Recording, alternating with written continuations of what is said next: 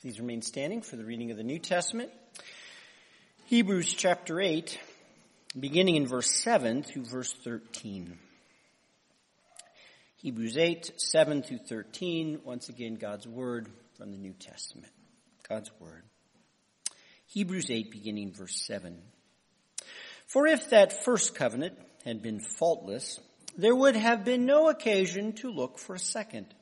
For he finds fault with them when he says, Behold, the days are coming, declares the Lord, when I will establish a new covenant with the house of Israel and with the house of Judah. Not like the covenant that I made with their fathers on the day when I took them by the hand to bring them out of the land of Egypt.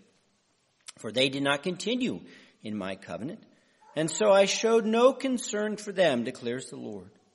For this is the covenant that I will make with the house of Israel after those days, declares the Lord. I will put my laws in their minds and write them on their hearts. I will be their God, and they shall be my people.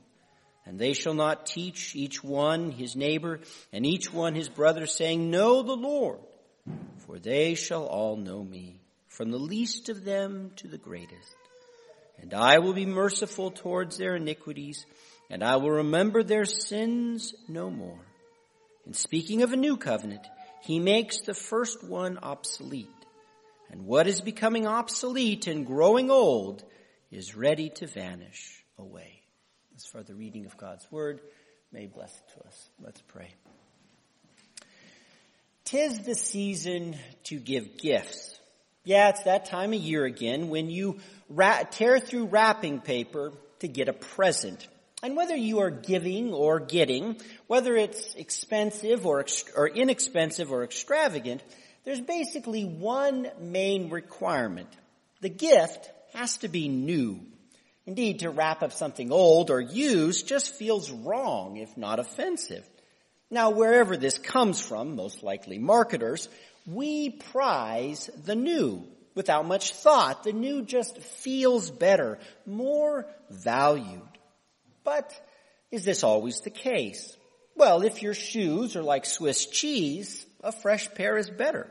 When your car spends more time with your mechanic than you, a new car is dreamy. And yet your wife will splurge on a new power tool for you, and it's a piece of junk compared to your old one. Your new desk is basically sawdust held together by glue and plastic, and it's rather worthless compared to the oak one that your grandma gave you. Yes, no matter what commercials may say, the new is not always better. Skepticism towards the new can be a very healthy thing within us. For sometimes the new is just garbage in shiny paper. And yet, if the new is higher grade, you need to be shown the evidence. Well, Hebrews has the task of persuading us that there is something new and greater. And so he pulls out all the facts to prove its excellence. So in the beginning of chapter 8, the tale of the two temples was set before us. There was the earthly sanctuary raised by Moses and the heavenly tent fashioned by God. And Moses' tent of witness was the replica, the toy model of the true holy place in the world above. Just as God's craftsmanship surpasses man, so the heavenly temple outstrips the earthly one in every way. Likewise, with Christ being a minister in the genuine tabernacle above, he has a more excellent ministry than Aaron of old. Jesus is the superior mediator of a better covenant. And yet what makes this covenant better? It is a newer covenant, but what is new can often be suspect. Now, in our day, sure, we favor the new and we are prejudicial against the old, but in ancient times, they tended the other way. They often preferred the old and despised the new. For them, new and better didn't belong in the same sentence, just like youth and wisdom rarely meet. Well, so the author has some explaining to do, which he does. If the first covenant had been faultless, there would have been no need for a second.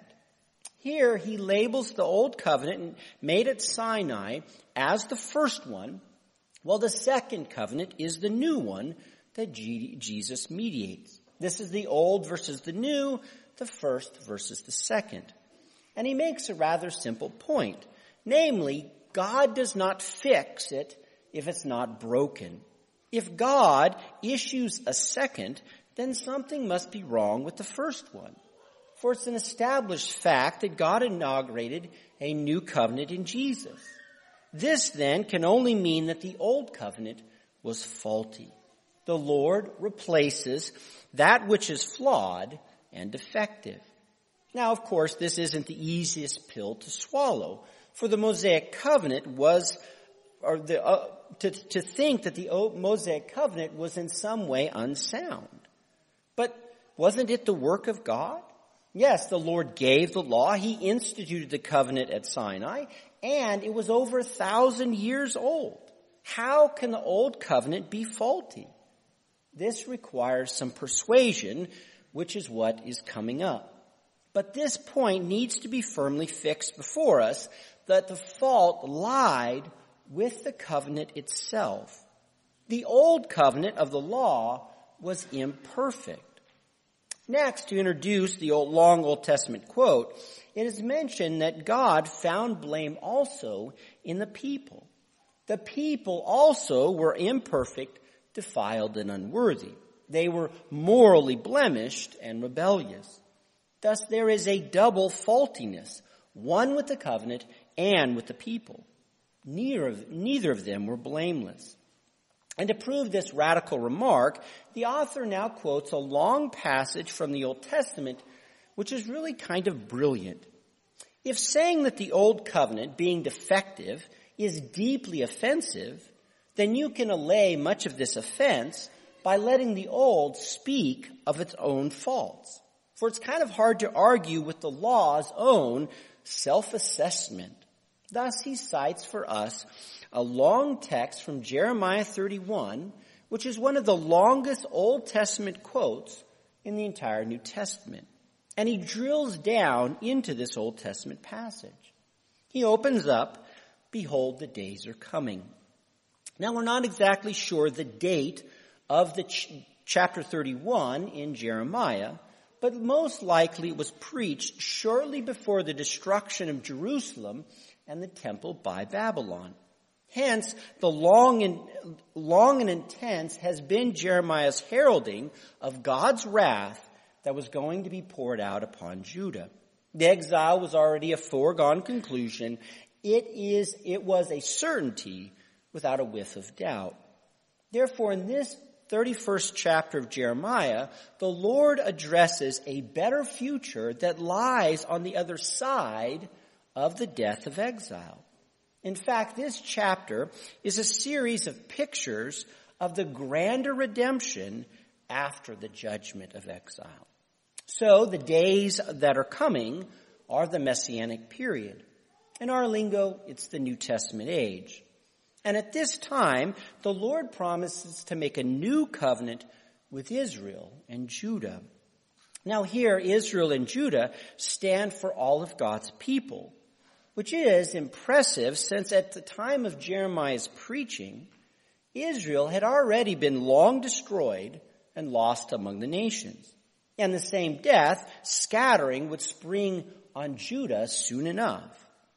To make a covenant with Israel and Judah is to bring the dead back to life. It's to find what was lost. And so Judah and Israel are fine representatives of the gospel going to the nations.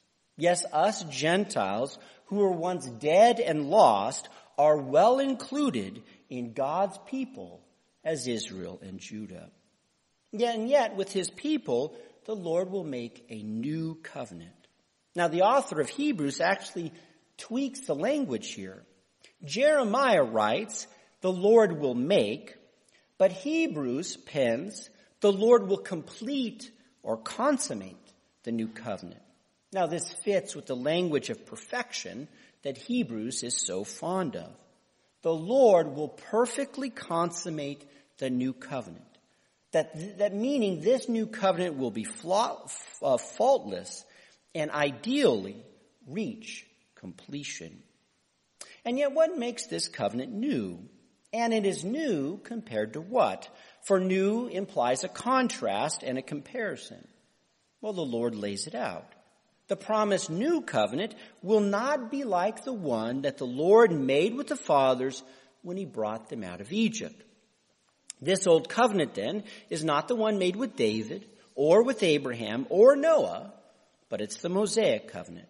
The Sinai covenant, ratified post-Exodus, is the faulty first covenant contrasted with the new.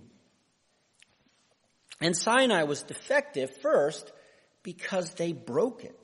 By the people's endless transgressions and rebellions, they shattered the terms of the Mosaic covenant. And this betrays a double faultiness. One, the people were warped by their own depravity, and two, the covenant was deficient by being breakable.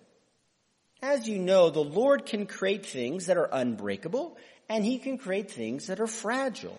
And he fashioned the Mosaic as brittle and flimsy. For by their sins, the covenant was shattered like a pot smashed upon a rock. And with the stipulations of the covenant wrecked, the Lord neglected his people. That is, he forsook them. The Lord cast off his people in the judgment of God-forsakenness.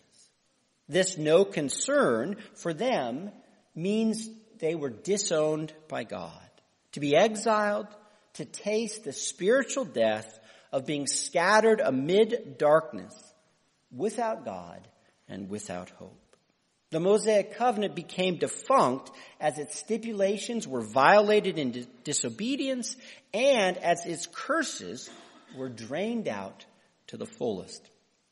A broken and judged covenant is like an uninhabitable ruins of a ghost town. The spot is spoiled and you need to find a new location. Thus the Lord promises a new covenant. He sets forth a relationship of life to replace what was dead. And Jeremiah keeps listing off the improvements of this new one. As he says, in those coming days, this is what the new covenant will be like in distinction from the old. First, I will put my laws into their minds and write them upon their hearts.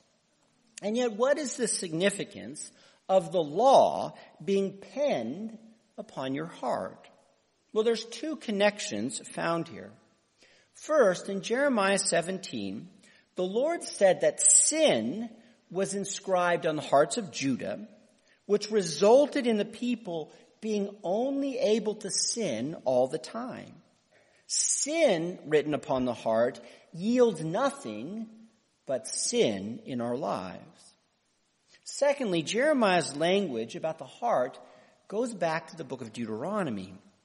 Now there, as you'll remember, the Lord commanded that Israel should love him with all their heart, and that their obedience would be their righteousness. Next, the Lord ordered Israel in Deuteronomy 10 to circumcise their own hearts, which is an imperative to change your nature from sinful to disobedient. Then in Deuteronomy 29, the Lord said in verse 3 that he had not yet given Israel a heart to understand in order to obey. Yes, under Moses, the Lord commanded the people to have a new heart, but he did not give them such a new heart. So their hearts remained branded with sin instead of the law. Finally, in Deuteronomy 30, the Lord promised after exile to circumcise Israel's heart for them, which is equivalent to putting the law on their hearts. The law on the heart, then, signifies both regeneration and justification. The law inside of us means that God has remade our hearts from sinful to obedient, from being defiled to being pure, so that we are then able to obey. Also, the law-filled heart stands for righteousness, moral merit before God. To carve the law on our hearts is then for the Lord to impute his righteousness to us. The Mosaic covenant ordered us to change our hearts and to earn our own righteousness. But in the new, both of these are God's gift, freely bestowed. Hence in Jeremiah 24, it says that the Lord will give his people a new heart in order to know him. Thus here, note the result of this gifted, righteous heart. Again, he says, I will be their God, and they shall be my people. This is called the covenant formula. It summarizes the ideal relationship of our Lord, where he belongs to us and we belong to him. This is that sweet intimacy of dual possession. He is ours and we are his. And yet what stands out about this warm communion is its foundation. For in the Mosaic covenant, it also had the covenant formula as its goal. In Exodus 19, the Lord said, I will be your God and you will be my people. But what came next made a world of difference. It says, if you obey my commandments. Yes, under the law, the covenant formula rested upon a condition, the if of obedience. Covenant communion depended upon the yet-to-be-performed righteousness of humans. And human obedience is about as stable as quicksand. But here the covenant formula is set upon the mantle of a divine gift. The Lord grants a new heart. He imparts his righteousness into our hearts so that then he becomes our God and we his people. God's gift is the rock foundation of this new and improved covenant relationship. Which results then in the next blessing, which says, everyone will know the Lord. No longer will they instruct or teach one another to know God, for they will all know Yahweh. Now this knowledge and this no teaching doesn't refer to the educational. That is, the end of this teaching doesn't mean that all teaching offices are excluded from within the church. No, instead, this encompasses more relational knowledge. It means to love, to trust, and to be loyal to. It is to know in the biblical sense. It focuses more on conversion than sanctification. Indeed, it means that everyone in the covenant community will know God savingly. Now, in the New Testament, there is an already not yet aspect to this. Namely, before the second coming, weeds are still mixed in with the wheat within the covenant community. But in glory, all will be saved and resurrected. Additionally, everyone knowing the Lord goes from the least to the greatest. Now, these bookends could be social, low class to noble, or they could be age, youngest to oldest. Either way, the young and the ignoble are not excluded because of their lack, while the elderly or the high class do not obtain it by their own acuteness. We tend to associate unworthiness with that which is low and worthiness with the great. And yet in the new covenant, knowing God is not earned by human merit, nor is it forfeited by human demerit. Union with God for salvation is not based on our age or status, but on the power of the Lord's mercy. God's grace will rescue to himself everyone from the impoverished infant to the noble grandma. Moreover, this bringing all the saints to a saving knowledge of God is rooted in one more divine bounty. Verse 12. In fact, the Lord's work in this verse is actually the base layer for all the other layers of the new covenant. This is a case where of saving the best for last, of examining the bedrock at the end. For logically, verse 12 is the foundation for all the other blessings here.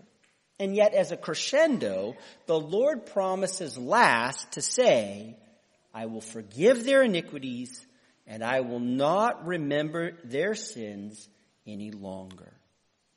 Now, in the Old Covenant, to forgive and to forget sin are similar, but they're not synonymous.